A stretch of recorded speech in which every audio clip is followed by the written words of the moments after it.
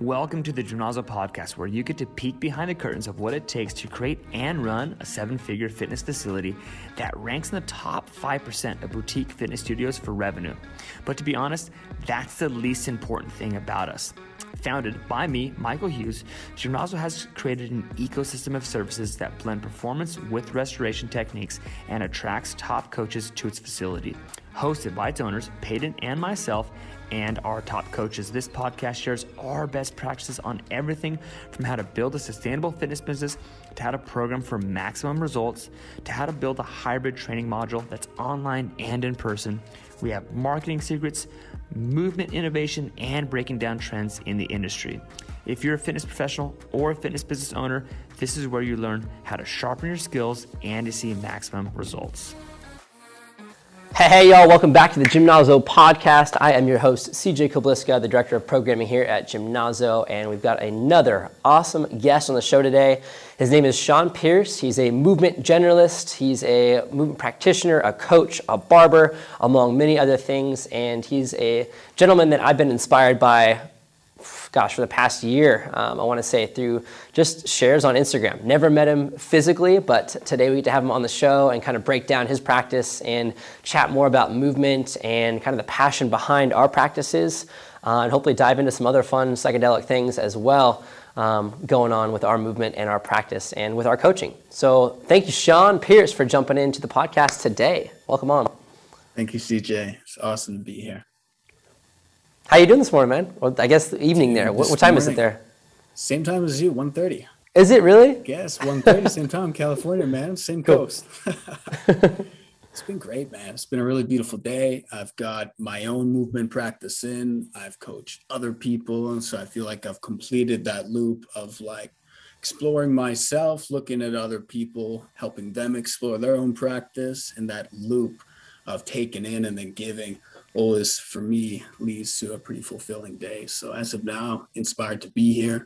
I love how we get to have these conversations in this growing age of social media, where we do get to be inspired by vastly different people, by different fields, by different role models. And so it's just awesome to add to that and keep this narrative growing of what movement is, what life could be. So thanks again for having me on. Of course. I've been really inspired by people's posts, people's shares, and even conversations that I've been just kind of tuning into through different podcasts and IG Lives and Facebook Lives, things like that. And you really stuck out because of your personal practice. It's kind of like you have this deeper dedication on the back end that a lot of people don't get to see, but a lot of movement practitioners understand, because there's no way you can do some of the things you do just picking up a kettlebell or a mace, or even just sitting down on the ground and flipping and a backflip and side lunges and stuff. So if you don't mind breaking down, Sean, what does your practice currently look like? If you could put it on like a daily basis or weekly basis, or do you program out for like quarters, or do you just kind of wake up in the morning and say, this is what I feel like doing today? Yeah, 100%.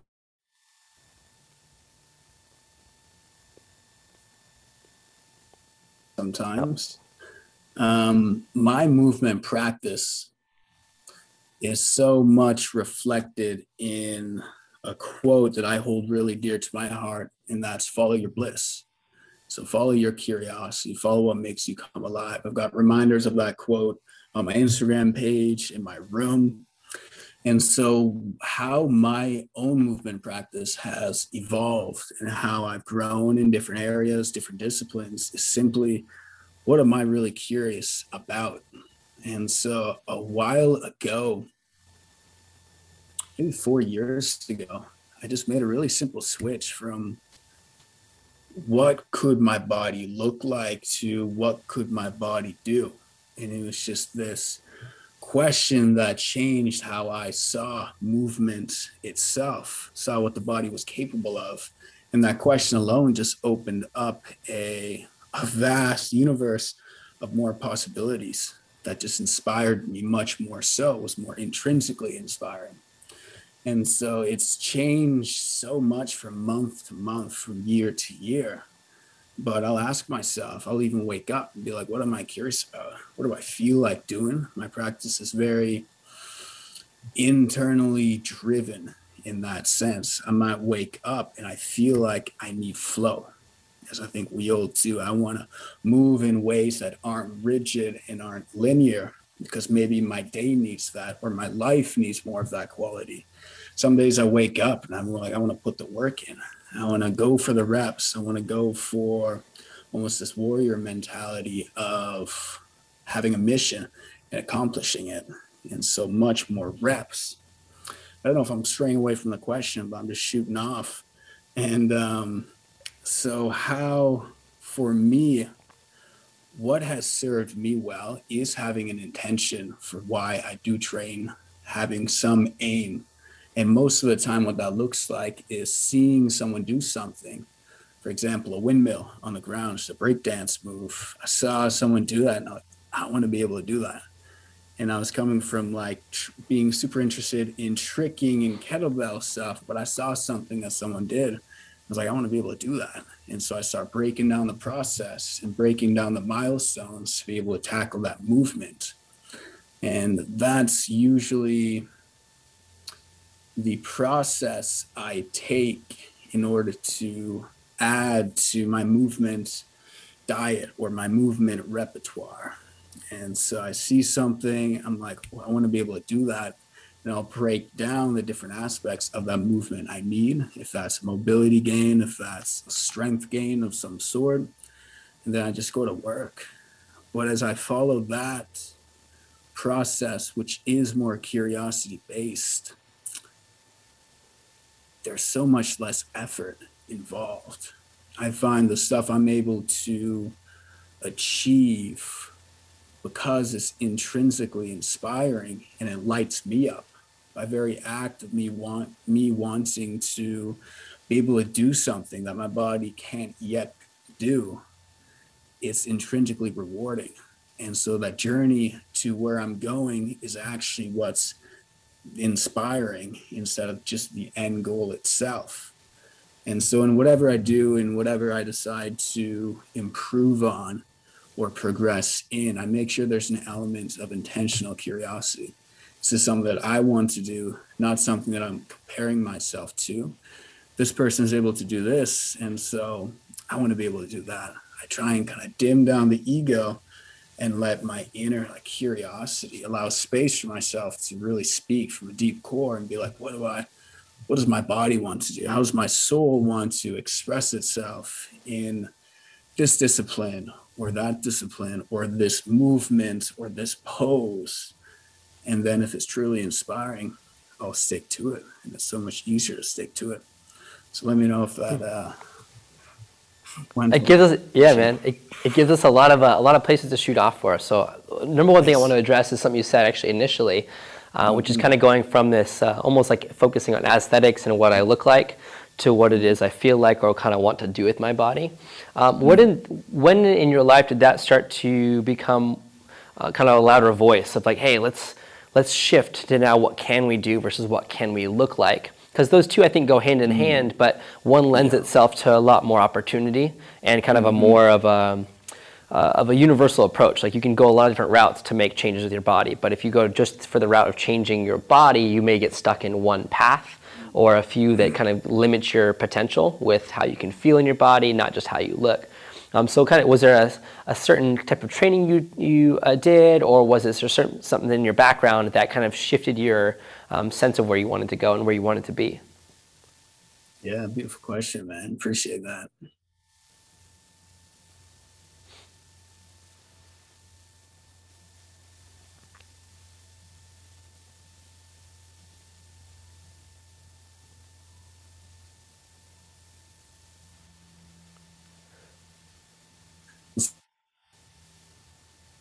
Hold on a second there, Sean. I think you still there? Hold on, I think it froze real quick. Yeah, we're back now, buddy. Yeah, we're back.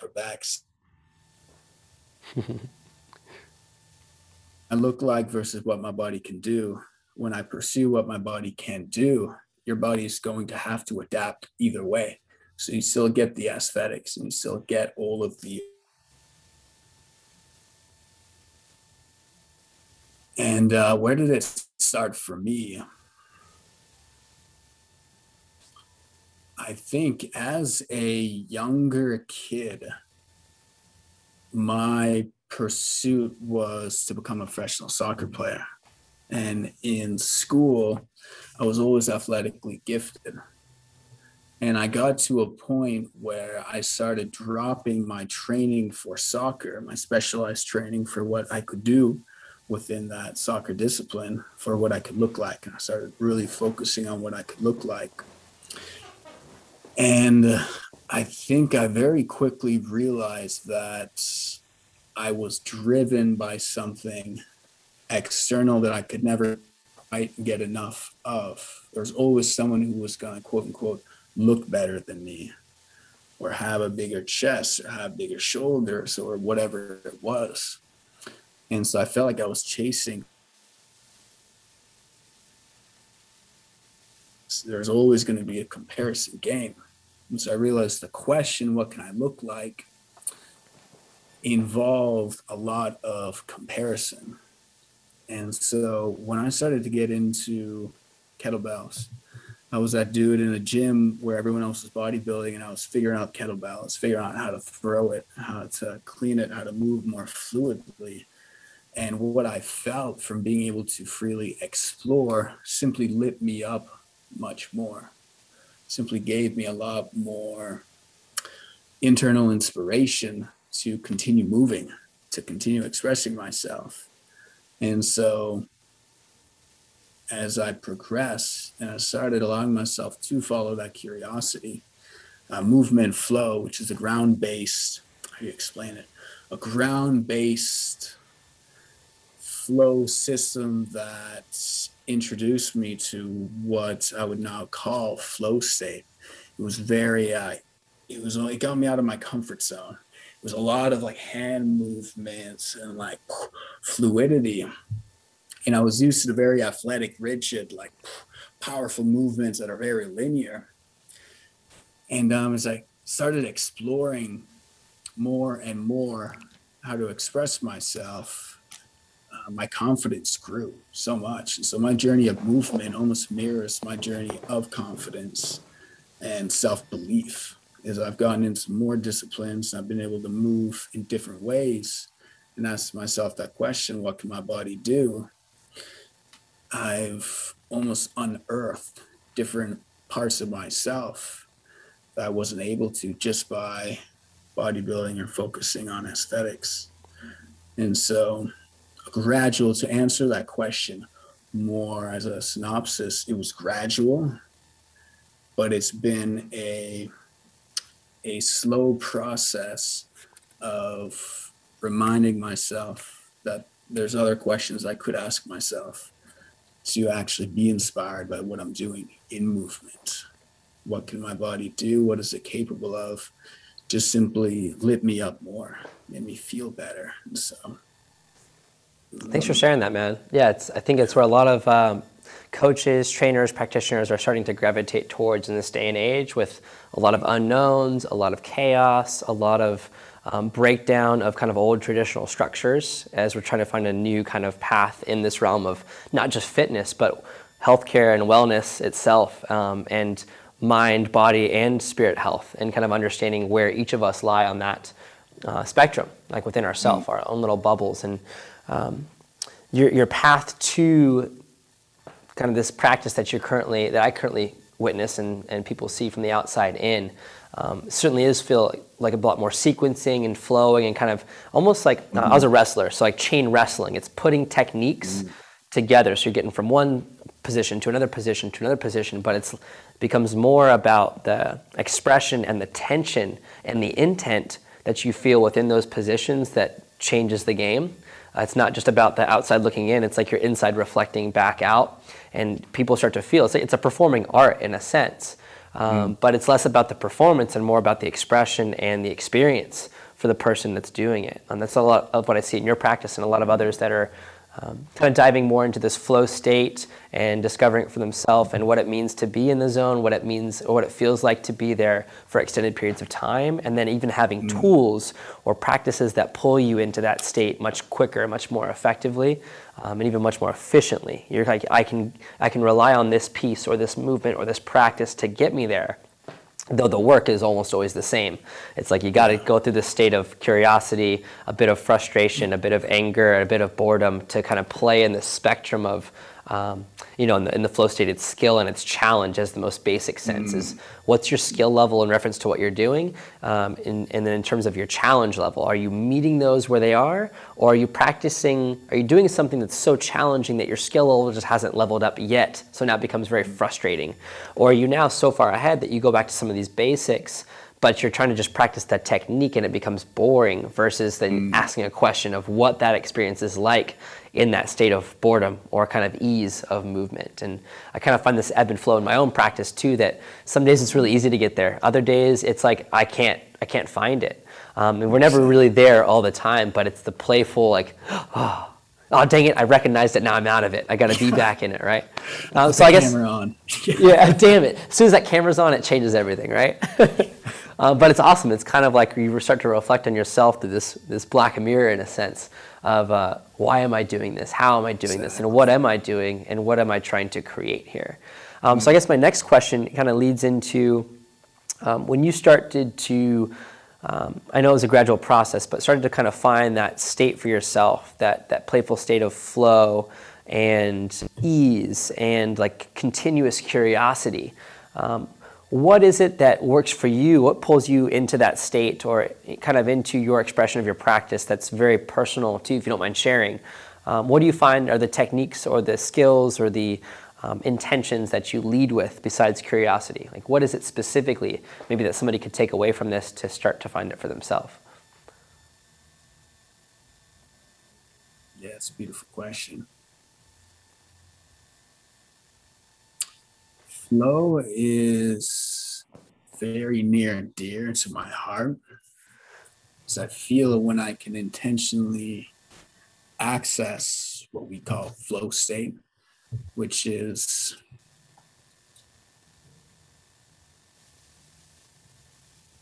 but how I find flow state, what it allows me to do is to truly be authentic and transparent. It's like the state where my insides, what I believe, who I am, can actually come forth into my physical practice. It almost becomes a dance and like almost like a celebration of who you are at your core. And so it is challenging at times, especially when you do slap on a camera. I noted that in my mind. I was like, it is really interesting. And I do notice that how I'll be in flow state and I'll slap the camera on and I'll be pretending to be in flow state. I'll be in fake flow state.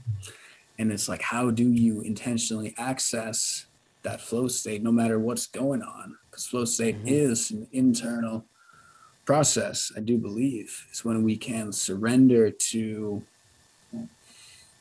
not trying and we kind of let be. There's a spontaneity and a effortlessness that comes from accessing these states.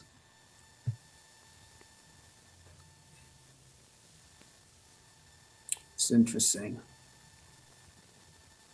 I found there's a lot of different ways to flow as you found yourself with different tools. You've been using a little band and doing a lot of this stuff. I was like, dude, that's so cool. It's like nunchucks, call it cursive coils. Nunchucks. Oh, cursive coil. That's so cool, man. I need to get one of those. But there's so many different tools and disciplines that we can access flow. And I find flow is universal amongst everything. I can be in flow state when I'm talking to you. I can be in flow state when I'm writing something, when I'm driving a car, whatever it is. I think there's a presence that you tap into that's really important.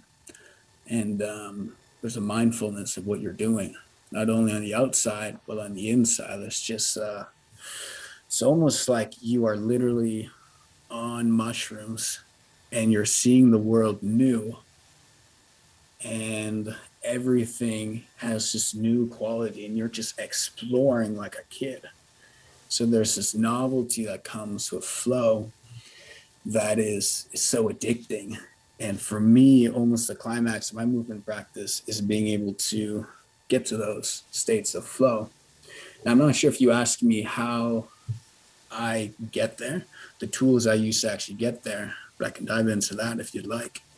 Yeah, I guess there's so many things, like you said, it could be in writing, it could be in driving, it could be in conversation. And I guess for those who kind of haven't tapped into it multiple times, like haven't found that kind of like speed boost or kind of that like jump start or that like, I recognize this.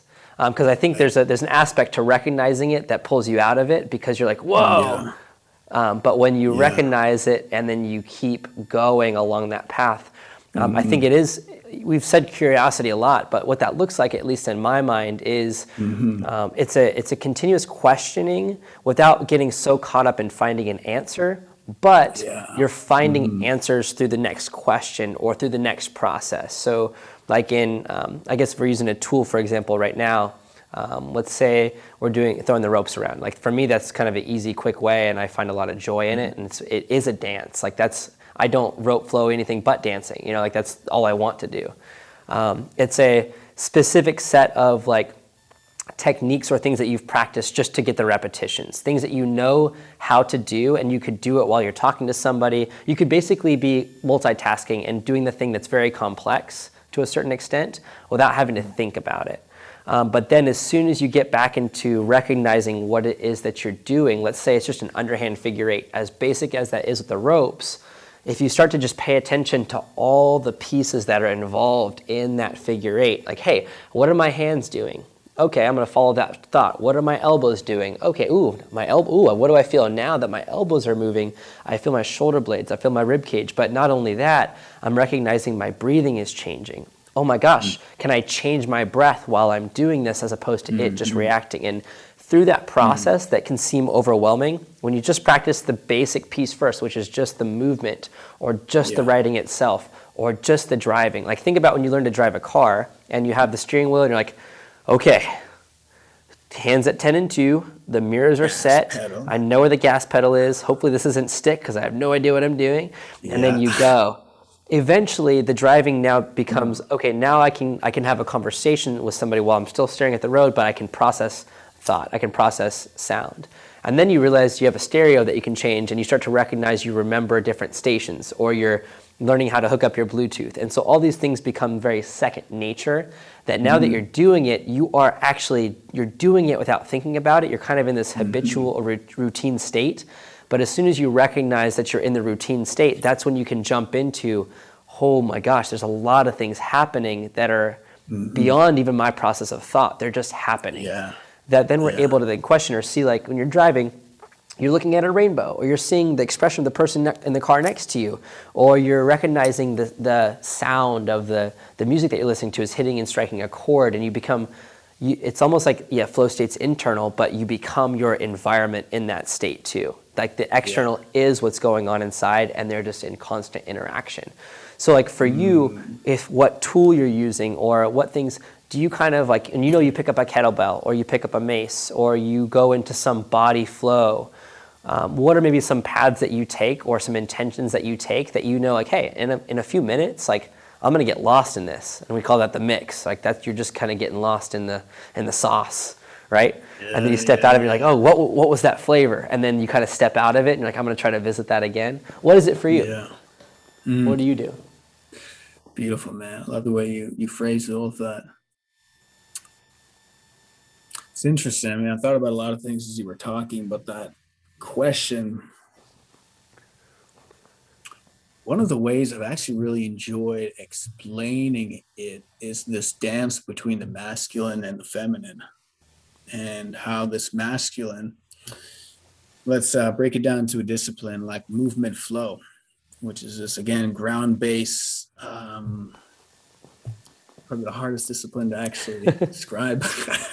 Because your body is the tool, right? Dance, 100%. That's why, like, when I explain stuff, like I got to use my body. It's like ground-based, I don't know what you call it, dance.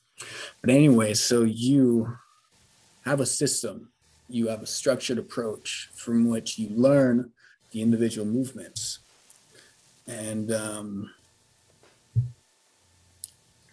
movements, and it takes on this like staccato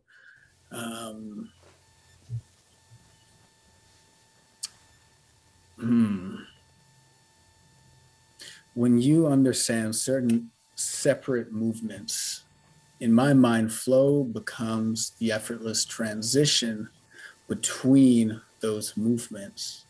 And so when I'm doing something like, take kettlebells as an example. And so there's movements like the clean, and you learn the clean, you go from A, the ground, to B, and you clean it up here. And you could say that that is the movement. And just like music isn't played on the notes, it's actually played between the notes. And so it's the energy going from A to B that you have this flow control of that's making sense. And so I find when you're able to learn a bunch of individual movements, you're able to naturally develop this sense of flow through the transitions of these seemingly separate movements. And I find, just like you had an example of the car and driving, we go from taking in information on a mental level to that over repetitions and repetitions of driving the car or doing a certain movement, that becomes natural body intelligence. So we go from that conscious effort of trying to learn something, we do it so many times that it becomes unconscious and it becomes in pattern or imprinted in the body. And that's when I think we have access to flow state, because we're able to do something without consciously thinking about it. And so it's interesting. You mentioned something about questions I really dug, and that was, are we finding answers to the questions we're asking, or can we simply just live in the question? And maybe that's an answer itself. Maybe I think we try and jump to answers so quick, and that could be in movement. Am I doing this right? Am I not doing this right? But I feel it's so much more fulfilling and joyful to just have a question in mind. How fluid can I be? How beautiful can I make this individual movement? And that's it. You just live in the question and you explore that question. And that's what's taken me to, I think, some of the deeper layers of my movement practice. It's just not getting hung up on expectations of what something should or shouldn't be. It's just a constant exploration. And we learn to love the questions themselves. And so, yeah, thank you for beautiful, man. being able to share this. Yeah, I love being able to share this stuff. These are conversations that light me up. And I feel I've had a lot of these conversations lately with different people. And I feel like there's these under layers of movement that are being unearthed nowadays, and people are just beginning to pay attention. That movement is so much more than it may seem, and can offer all these holistic benefits, psychologically, emotionally, mentally, and physically. Yeah, there's a lot of non-specific gains and benefits that I feel like we're living in a day and age, at least in the Western culture, that's, I need to know the benefit before I try it. It sets you up for an expectation that a lot of times is unrealistic, because you're looking for that gain when you might be gaining in a lot of other dimensions of your mental health, your physical health, and even just a spiritual understanding and understanding, right? Of being able to just express and say things out loud. And I think there's a lot of power, like you said, in it's the transitions. It's not A or B. It's not the position. It's what you did between those positions. It's what happened between these notes. Because without this in between, it's just loud noises that you can't differentiate. It's just one constant robotic thing.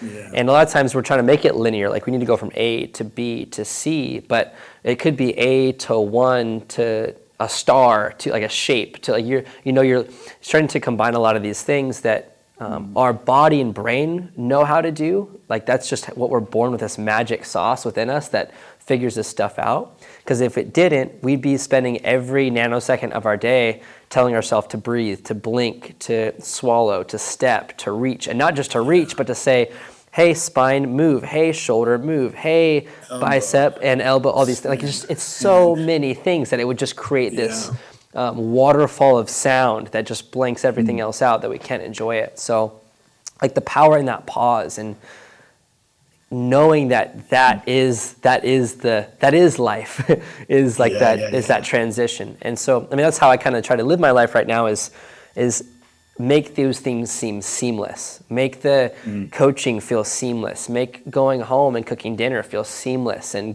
taking a shower and brushing my teeth and going to bed, versus getting caught up in I have to do this next, and kind of these routines and habits that our body becomes accustomed to and our brain becomes accustomed to, that's then the mirror that gets reflected back into our thought of like, this is how it has to be. But by questioning and remaining in that state of questioning, it makes me think about, okay, you know, like the last day of our life, and we close our eyes for the final time and we take that last breath, is that we hope all of our questions are answered, is like this general consensus. Like, I hope things are answered and solved, but is that really what we want? Or is that just like a kind of a bypassing of what we're actually here to do? And I know we're getting into like life and death and all this stuff. We don't have to go too crazy into this because it's a fun conversation, but I feel like that's with movement too in our practice. There's a birth, there's a life, there's a death in every single one of our days, and in our practice and in our sets and reps, that it becomes so reduced to just those reps and sets that we don't realize that there is a birth and a life and a death that goes on in every single one of those, that it can go right into the next rebirth. It's a exercise 1 to your exercise 2. Are those separate, or are they one and the same, just a different expression? It's a different question. It's a different sensation. So, I mean, I don't really have a question for you, but more if you have any commentary on that of still that questioning, and how, I mean, I've gotten overwhelmed by questioning, and be like, oh my gosh, what's the next question? And I didn't even get the answer for the last thing. And how can you step back and get back into that state? Is there a simplified way, or something to maybe recognize in your thought patterns, your process, that gets you into a place that goes, like you're a center going outside into a full sphere, versus I'm going in a straight line that I don't want to be in the straight line of questioning or thinking, because that could be negative thoughts. That could be a negative feedback loop of, when I think this thought, it leads to all these other thoughts, and we get stuck in thinking that's who we are, when it's really just a thought pattern that we've been accustomed to. What kind of steps you out of that linear thinking or that routine path, since you've been practicing it for so long now? Is there something or a way to just step out of that for a moment and be like, oh, there's other ways I could think about this or do this, and I'm not going to get so caught up in that one way? For you specifically. Yeah, beautiful. It's kind of taking a step back and feeling what you just asked me. So I think that's another thing we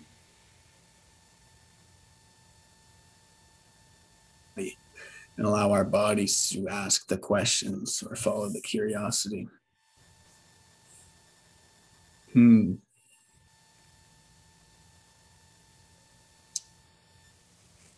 Movement is forever going to be something we don't fully understand.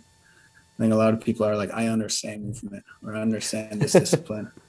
But it's like, there are so many different layers of movement that it's awe-inspiring. It's just unbelievable to really think about how much we could move our bodies in a lifetime, and the patterns and what it's capable of. So that's a bottomless well from which we can explore. First off, it's pretty fucking cool. Yeah, I mean, we were talking earlier how overwhelming. The body, overwhelming, but how the body like unconsciously creates patterns, and we don't have to consciously think about what we're doing. I'm like, let's take a moment to just appreciate and be grateful for like how freaking incredible these bodies are, these machines. Yes. Which is key to a thriving movement practice, is realizing that, being grateful for what you have instead of what you think you don't have, because you have a lot. And it's like, you can do beautiful stuff with what you have.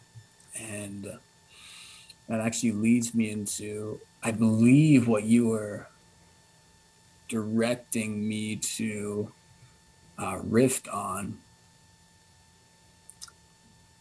which is, am I really here with my movement practice, with life in my present, or am I in some narrative that is what I think should be, or where I should be? And so Benjamin Hardy, just a doctor, a man, I've been reading his books. He's been really, really pivotal in the way I see life, but actually my movement practice as well. And he was defining this process, this concept called the gap and the gain. And so when you are in the gap, you are away from reality, you are away from what is. And instead, you're thinking about what should be. Something happened to you, and you say, this shouldn't have happened. Yet it did happen. Reality, what is that whatever happened just happened. And that could go in your movement practice. Whatever you just did, you did. But instead, we love to be in this place of like, well, that shouldn't have happened, or I wanted this and that wasn't the way this turned out. So we create this gap with what is and what we think should be. And being in the gain is seeing what is and actually finding a way to be grateful for it. And so to try and relate this to movement, I see this a lot with comparison, or when I'm trying to learn something that I've seen someone else do. And I do it all the time. I see you moving, or I see Jared moving, or Leo, or all these other people. And there's always different aspects of each individual movement practice that is like, you guys do the best. There's always something in our movement practice that you individually are just so unique at that other people can't help but see the gap between where they are and what this person has done. But being in the gain in that scenario is collapsing that comparison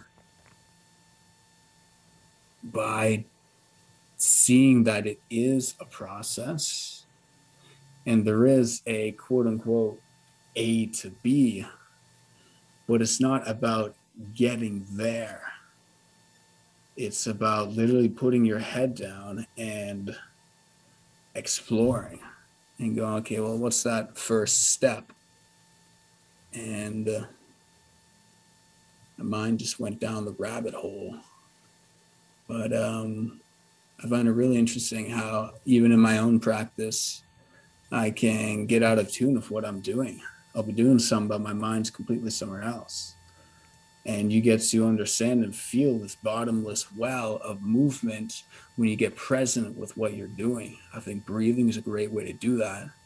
But if you're, again, like doing the clean, there are so many intricate little layers of what makes a clean and what makes it smooth or graceful, or, you know, what energy do you want to put into it? Do you want it to be more graceful? Do you want it to be more warrior-like and powerful? And so when we get present with what we're doing, it's just like there's always something new to explore. And you comment on that, and then we'll see it. Yeah, man, there's a lot there. The gap and the gain. I haven't heard of that referred to that way, but what we say is like mind the gap. Oh, there you are. So you froze on me. So we call it like minding the gap, which is, so where are you currently? As coaches, we ask our athletes like, where are you currently and where you want to be? And we don't focus on just like getting them to where they want to be, but the process of getting there is the most important, because once you get there, there's another peak to climb. It doesn't end there. And so if you're always focused on that next metric or that next tangible gain, like that benchmark, that's okay. But if there's no extra depth in the wanting to get there, it's like the not necessarily the wanting, but the consistency and the practice and the intent to get there. You start to realize the more you do this, like, I'm going to do this other peak and this other peak. And yeah, you've hit all these peaks, but that's not who made you who you are. That's not what made you what you are. It's all the steps you took to get there. And you can learn from those to then climb other peaks that you never thought you would ever climb. You saw the tall one over there, you're like, I'm going to go with that small one. Good. Do that small one, because those small ones lead up into this larger one. And by minding that gap, we start to understand that there's so many ways to get to that spot. And there's a lot of ways that have already been built, or paths that have been walked and crossed, that you can walk those same paths. But if all you're doing is walking that path and getting to the peak, getting to the summit, are you learning how to enjoy this process further, or is it now just like it's a tiring process because you're tired of getting to those points? You stopped realizing what was happening in those moments and those blissful opportunities of just like failing again and again and again. But in those failures, you're not actually failing anything. You're just experiencing the process. We have to go through those to learn from them. Just like injuries and pains, we're not going to avoid them. If we are avoiding them, we're probably not living our life very well or fully and holistically. We're probably avoiding a lot of things in our life to not get hurt, to not experience pain. But in those experiences, you come out learning something, maybe the time it takes to recover, or doing something better and more fluidly. And in that, it carries over, again, those non-specific gains, that it's not about the B spot, it's now what you've learned in those that is going to get you to all the rest of the alphabet, or not even the alphabet. You want to carry it over to playing music, or to talking with your child, or to just cooking better. It's like those experiences get intertwined with everything else that we're experiencing, that if we're minding this gap, we're paying attention to that gap, we start to realize the enjoyment of everything else that feels like we're gapped in. And so something that I, like one of my mantras that will hope to put this into kind of a more of a summarized state is become completely what I am, release what it is I am not. And to like that could be meaning anything to anybody, but to me, every time I say that, there's a different response. It's like, well, what am I? What do you mean completely what I am? And what is it that I am not? You know, and we start to define these things, but not be so caught up in the definition, but the releasing of these definitions and these narratives that we've built for ourselves. And in that, we are experiencing the gap of what we completely are, which is this body, this mind, this thing that can experience life for what it is, right? And what is it? Well, it's a lot of things. It's whatever you define it to be. But as soon as you define it to be that one thing, realize that it can be defined infinite other ways. And so, yeah, get lost in that, right? I don't even know what that means, but get lost in that mantra. Get lost in that thought of I'm always becoming, and I'm holding on to things that just I think that I am, but I realize I'm not. I'm not my emotion, right? I'm not my the story. I'm not my past. I'm not my future, but I am all those things at one time, at any point in time. And I think we can get kind of into a circular argument here, not really an argument, but just, well, what do we do from this?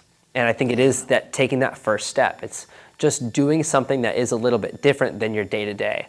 Eat with your left hand this time when you normally eat with your right. Try cutting up the onion with your other side. Maybe you lay on your bed a little different angle. Like I do a lot of quirky, weird things that my wife, I married her for accepting me of these things. I'm a weirdo, man, but I love it. And so but you play with these things, and I find so much joy and like playfulness to it that I want others to do or experience that for themselves, because I think that's really what we're here to do, is release the things that we aren't, and become who we all are, which is this community, this collective. But we're not all thinking the exact same way. We don't all come from the same histories, and we're not all going towards the same future, but we're all a part of it nonetheless. So how can we kind of respect those differences and those gaps and help each other find where we are all meant to be going? And that's just in the process. It's walking the path. It's not stopping and just staying there, but saying like, oh, what path are you on? What path am I on? And to take little bits and pieces, and I'll butcher what Bruce Lee said, but he said, kind of take what you need from every practice and release what you don't, and then apply that to where you're at in life. Yeah, take what is useful, release what is useless, and add what is uniquely yours. Yeah, there you go. Beautiful. Yes, beautiful, man. Release what you are not and become all that you are. It's I can understand why it's a mantra, and one to not necessarily answer, but just feel into. Again, like living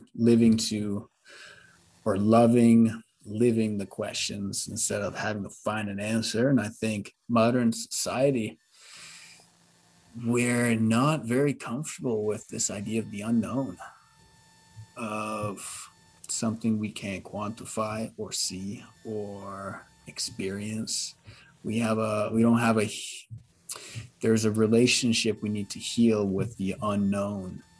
And for me, life is best lived on the edge of the known and unknown. I think that is the pioneering path to be on. Yeah, I can't remember who I had this conversation with. Maybe it was you in a comment, but it was about pioneering. What does it mean to be a pioneer?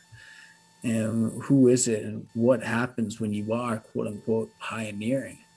And there's always an element of the unknown becoming known when you are pioneering. And for me, that is where life is just full of so much magic. I think routine kills if it's done excessively. There's always a balance. We need to maintain this balance of routine and freedom.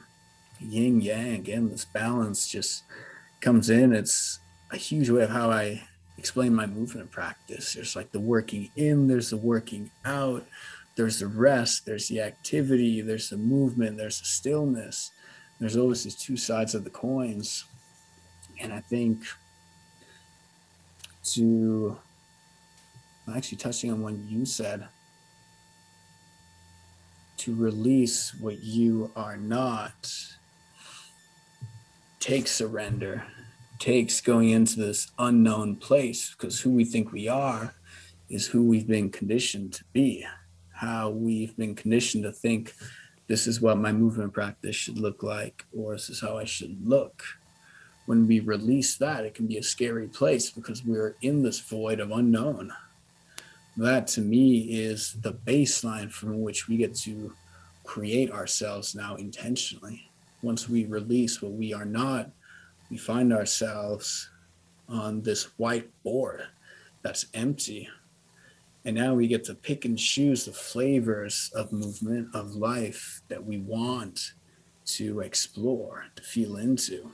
And so it's a really beautiful thought process and meditation to just be like, okay, well, what am I not, as you say? And then you just ask yourself that question enough times. And I think it can be backed up by various spiritual practices. You are not your thoughts, you are not your emotions, but really exploring that for yourself, not intellectually understanding it, but like just going in with all the labels. I am this, I am a movement generalist, and being like, what does that really mean? And going into that, like, am I? Just questioning. And then we end up at this blank slate. And I think when we reach that place of quiet and stillness and labellessness, to use a word that probably doesn't exist, we get to, labellessness.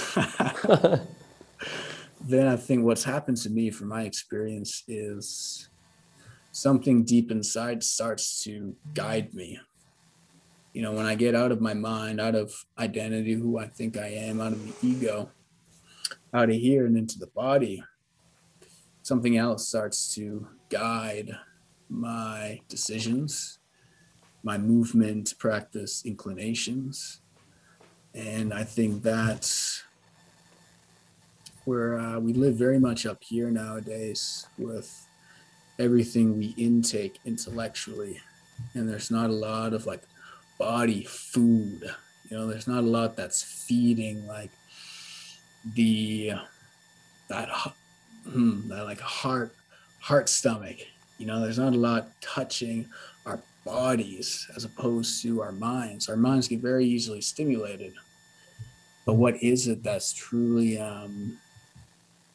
pulling your body in different directions? And so again, bringing it back, like follow your bliss has been something that I've used as a guide stone and a mantra on myself constantly. And it changes all the time. What is your bliss? Your bliss is where you feel most alive. You can end your day. A really good friend of mine has this practice that's so simple yet so profound. She calls it your top five notebook. And at the end of each day, just ask yourself, what were my top five from the day? Could be things you were grateful for. For me, it was times where I felt most engaged. Could have been a conversation, could have been something I did, something I ate, but you just identify your top five for the day. Then you do that long enough, you'll start to see patterns. You'll start to see patterns build up over time of what activities are engaging you most with life, what things you're doing, what things you're saying that are connecting you with who you are, that are bringing you out, that you are most grateful for. So that becomes a roadmap to then what your bliss is. So you create this compass to go follow, which is your bliss. And again, it's a never answered question. Follow your bliss. Your bliss is going to change, but not get hung up on the answer necessarily. Letting your intuition kind of have more of a say. Nice, man. I like that. Top 5. It's a simple practice, it really is. But journaling anything and just kind of letting that, the more you just kind of let yourself roll and kind of keep that between you. Like I got my own journal, my diary, right? Half the stuff doesn't make any sense. It's just pictures and doodles and stuff. But I look back, I'm like, that doodle has become something so much more in my life, and I don't know how to have words for it. It's just an expression. You touched on something on routine and how routine is a killer, and I want to break that down a little bit just on kind of how I see it too, and maybe you have some thoughts on it. But I've been noticing points in my day and my week that feel so routine that I'm just not there. Like my body is like automated; it's a drone. And since recognizing that, I've attempted to shift my routines to rituals, to really be involved with what I'm doing. Some simple things like doing the dishes, taking the trash out, taking the dogs for a walk or a run, feeding them, getting ready for work in the morning, drinking coffee, like whatever the thing is that I notice patterns of. This is just, I wake up and this is what I do, or before I go to bed this is what I do, or during the middle of the day, or when something happens, this is just how my body reacts. And shifting that reaction to a response. And when I say ritual, something that means so much more to me, something that's intentional. Like I am doing this thing and then asking like, why am I doing this thing? Well, it has to be done. But then getting beyond it has to be done like a chore and saying, like I have the opportunity to do this thing. And I'm going to do this dishes with some lunges and some balance and some music playing, or mix it up a little bit, not just for the sake of making it or bringing in variety, but for the sake of really doing it and doing the thing that I am actually doing, right? It seems like a silly thing to say, but think about when, the times that you do the dishes and you're just like, fuck, I just want to get to the next thing, or I'm too tired to do this, whatever. But then saying, like, I'm too tired to do this, and admitting it and going, I am doing the dishes. I just had a lovely meal. I have dishes to use. How that's shifted my mindset for my practice and my movement too. It's like I don't just have to get my hour workout for the day. Some days I might end up moving for 3 hours. Some days I might move intentionally for 20 minutes. Sometimes it's 5 minutes at a time for multiple times a day. But whatever it is, it's a ritual of the thing that I'm doing so that I'm there. And it shifted how I start to film myself too. Like when I'm throwing stuff on Instagram, like the reason I share is because I want people to see my practice. I want them to be inspired and to see the parts, and that I'm being consistent. Not that I'm saying this, but I'm actually practicing what I'm preaching, And these movements and these kind of daily posts, or every few days I'll miss a post or something, but the ritual of posting for the intent to just continue to share in the consistency of my practice, how that's shifted my state of not trying to make things perfect, not just posting something to post something, but there's always a deeper layer there. There's always something deeper that somebody can catch on to or to sense, or like you see a video now of somebody doing something like, I could do that. I maybe can't do it as well, but that's not the point. I'm going to try that thing. And so trying to take this back to full circle and your rituals and routines, when you go to move and you're processing somebody doing a movement that looks like it's so routine for them or so natural, that's just the thing that they do. I'm thinking of like even X Games, seeing people skateboard and bike and scooter. I'm like, how the hell are you moving with that tool so effortlessly and gracefully to emulate that? I guess what is that framework of things that you reflect back on, maybe in your movement practice or when you see others move, that then you're able to process what it is that you're seeing on a less routine basis, but more on a ritual of like analyzing game film? Analyzing film and going, what is it that they're doing that I'm seeing that I cannot do, but not getting lost in I can't do this, getting lost in the what is it that it's going to take for me to do something along this line or experience something similar. So I guess two-part question. Maybe what are some daily rituals or weekly rituals, monthly rituals, things that you do that you feel like you're consistent with? And then other thing is like, what's the framework that you're referring back to? And I'm able to share mine too, if that helps clear it up. But go ahead and go for it, Sean, and maybe your daily or weekly rituals. All right, sweet. If I was not mistaken, there was a question on how I break down someone else's, let's say, movements that have become so routine, that have become so effortless for them. And then what are some rituals or routines that I have? Were they for anything in particular? Not necessarily, but yeah, just kind of in general. Yeah. And you're a mover, sure, but like you still have a life too beyond movement, you know? 100%. Well, actually, that brings me back. It was interesting you talking about doing some lunges with the dishwasher. I was watching some of Ito's stuff, and he was saying how labels kind of diminish potentiality, meaning when you say I'm going to training takes on this very, okay, well, you train in a gym, so you can only move or train inside a gym. But when you say movement, you're moving 24 hours a day. And so when you look at doing the dishes as a movement practice, it just this whole world comes alive of like movement is not just confined to a space, but to everything you do, and everything you can do, you can be intentional with it and you can be engaged with it.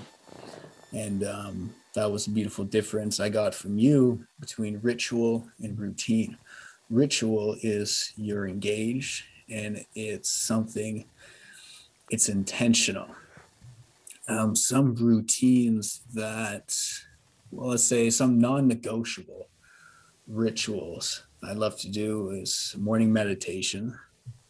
I just find touching that place of stillness is just so important, especially nowadays. Touching that place of being here and now just has been one of the things that's made the biggest differences in my life, because you go from the mind level of who you think you should be, what you should be doing, this and that, to just I'm here right now. Now is enough. What do I want to do with my day? So it becomes very intentional. Other rituals I love to do: cold shower. Cold shower is something that just invigorates me. It's kind of a non-negotiable. It's something that is uncomfortable. So in a world where we've gotten very comfortable in weather, or we have almost perfect control over temperature in our homes and even outside wearing clothing, I love getting a little taste of being intentionally uncomfortable. So having a little intentional stressor that I put on myself. Joe Rogan said, like, create your own horse shit. And so you can deal with the horse shit that life is inevitably going to throw at you. And so having some practice to get uncomfortable, and so we can expand that our elasticity with dealing with shit.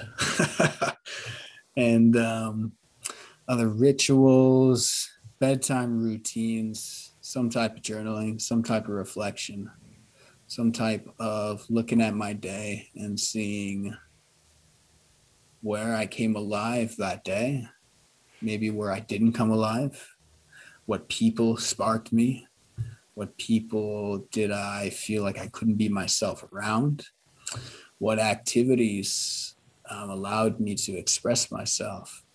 The type of examples of questions that just allows me to reflect and then put that into the next day. Being, now that I know what activities, what people lights me up, how can I do more of that the next day? I guess switching gears a little bit, when I see someone do something,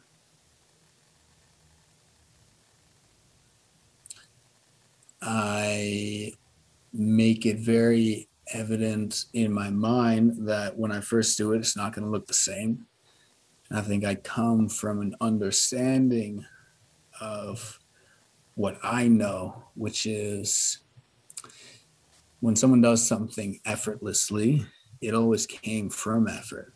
So someone tried something over and over and over again, And then, like you said, you make it seamless. You start to tie everything together, and then it becomes effortless. And it's interesting, depending on what it is, if it's a mace movement or it's something that is within my capability, strength, and mobility wise, I'll just go from it. I'll just go for it and learn. I'm very kinesthetically aware. The thing is, I've expanded my movement repertoire and tried all these different, seemingly different disciplines and movement practices. I've just expanded my awareness of my body. And so it's allowed me to look at any movement and be like, okay, I sort of understand how this would happen. I'd have to move in this way. But one of the keys for me is, what is this person feeling as they're doing this? And I think that's a key component. If you see someone doing something like a windmill or a Tai Chi movement or a mace movement, you're like, what is this person feeling? Because how that person's feeling is allowing them to move in a certain way. And so almost doing the reverse. There's what this person is doing, but then there's who this person is being. And I think with my movement practice, as well as how I coach, is yes, you can do a lot of things, but who do you want to be that is then able to do all of these things? So coming from a place of being, and that, as I found, allows access to something along that identity. So if you're someone who is fluid and flows, if who you are being is fluidity, I am water, I am fluidity, you're going to be able to do things a lot more smooth, a lot more gracefully. And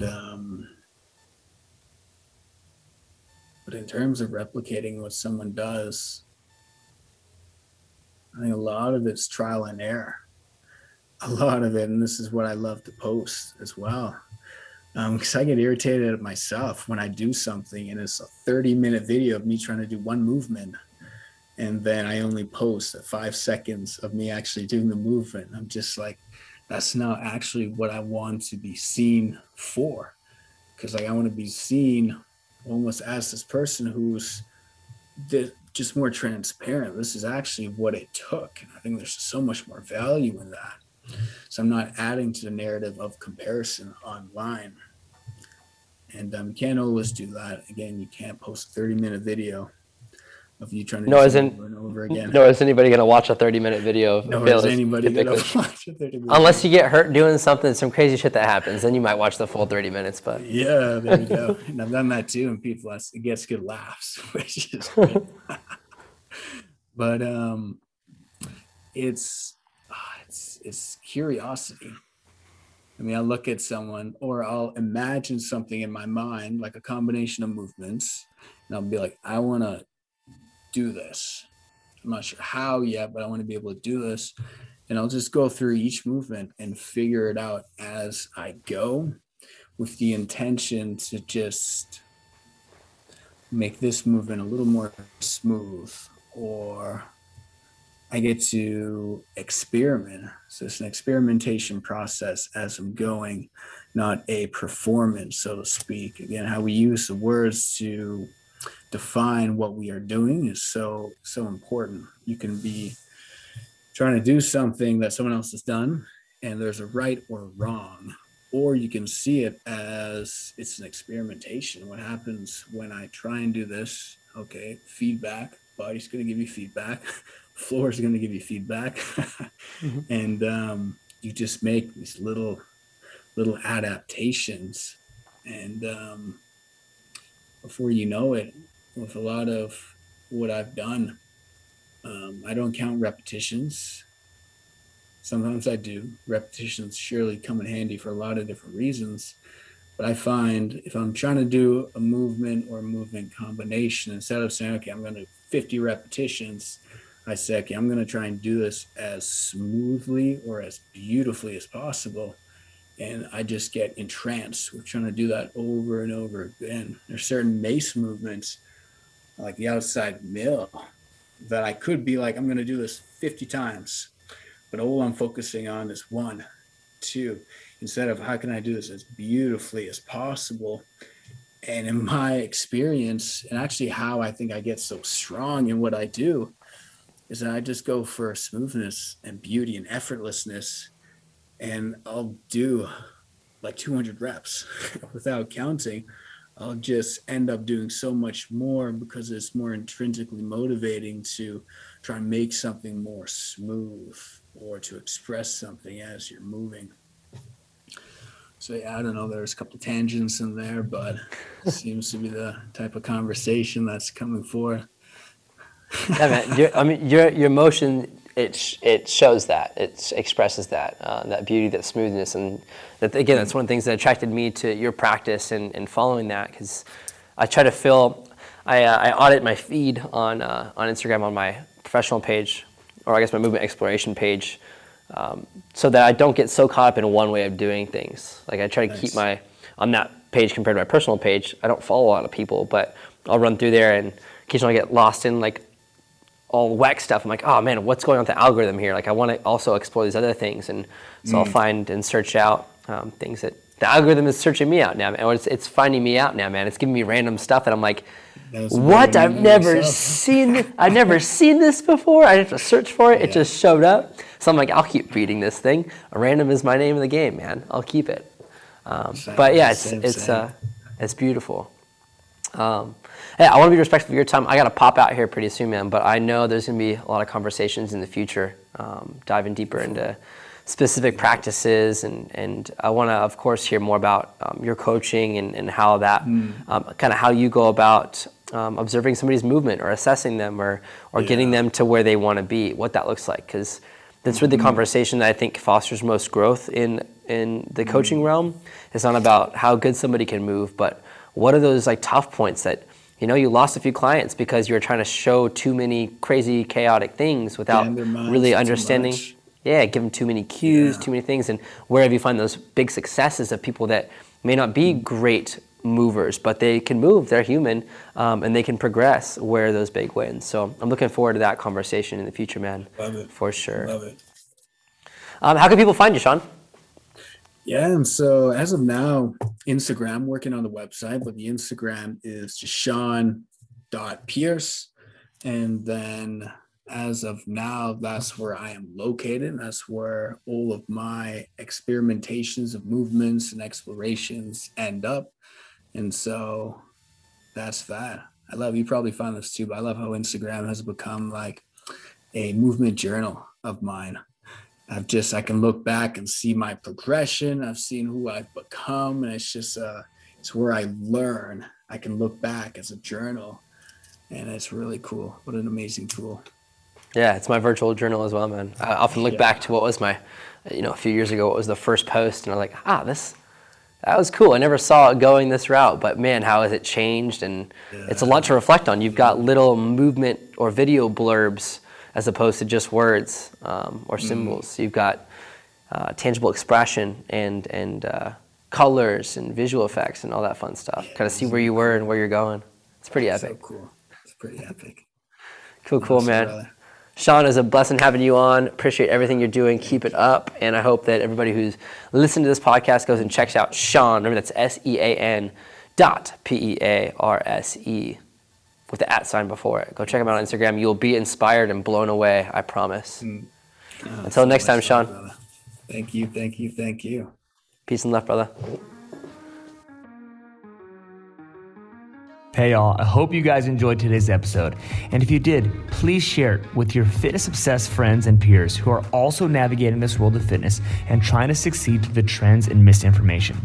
As you guys can see, this podcast is basically a masterclass for trainers wanting to level up in their coaching skills and their fitness business model. We launched this in 2020 because you and your fitness tribe deserve to see an unfiltered look at all the aspects of what it takes to stand out as a next generation coach and build a successful fitness business. So Share it far and wide. And please, when you do me a favor. Take a screenshot of this screen and share it to your social media accounts. And use the hashtag Gymnazo Podcast. That's hashtag Gymnazo Podcast. That way we can see you and share your post with our audience. And finally, when you're ready to go to the next level as a coach or in your business and to reach more people, please go check out gymnazoedu.com. We have put together the best 90-day coaching program on the market for trainers wanting to become a masterful practitioner and build a business that gives them the freedom and impact. So let us help you do just that. We have online training and one-on-one coaching to guide you through a full 90-day certification. We even get you training our clients live because it's always better to work out your kinks on someone else's clients than yours. But we promise you this, your clients will be blown away by the transformation our program will help you make. You'll be masterful at a whole new level and part of an incredible community of coaches worldwide taking their skills to the next level. So if you thought today's episode had some fire to it and inspired you to take action, wait until you see what we deliver on this program. So just go to gymnazoedu.com and we'll see you on the other side. Remember that turning your passion for fitness into transformation and sustainable business is critical to reaching the people and lives you were put on earth to help. It matters and truly can make an impact in other people's lives. So I hope you do that. Keep sharing your passion and we'll talk to you soon.